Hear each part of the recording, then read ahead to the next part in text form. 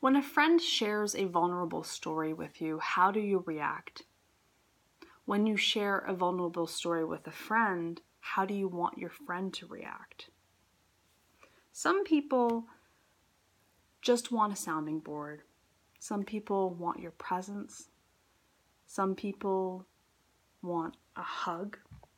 And some people want a fulsome discussion with lots of back and forth. Everyone is different.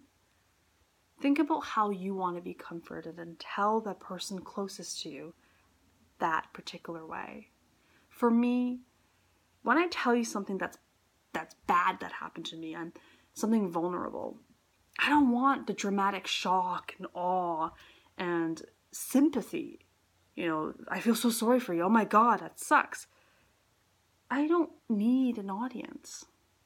What I want is for someone to really listen, empathize, validate my feelings so I don't feel so alone in what I'm going through.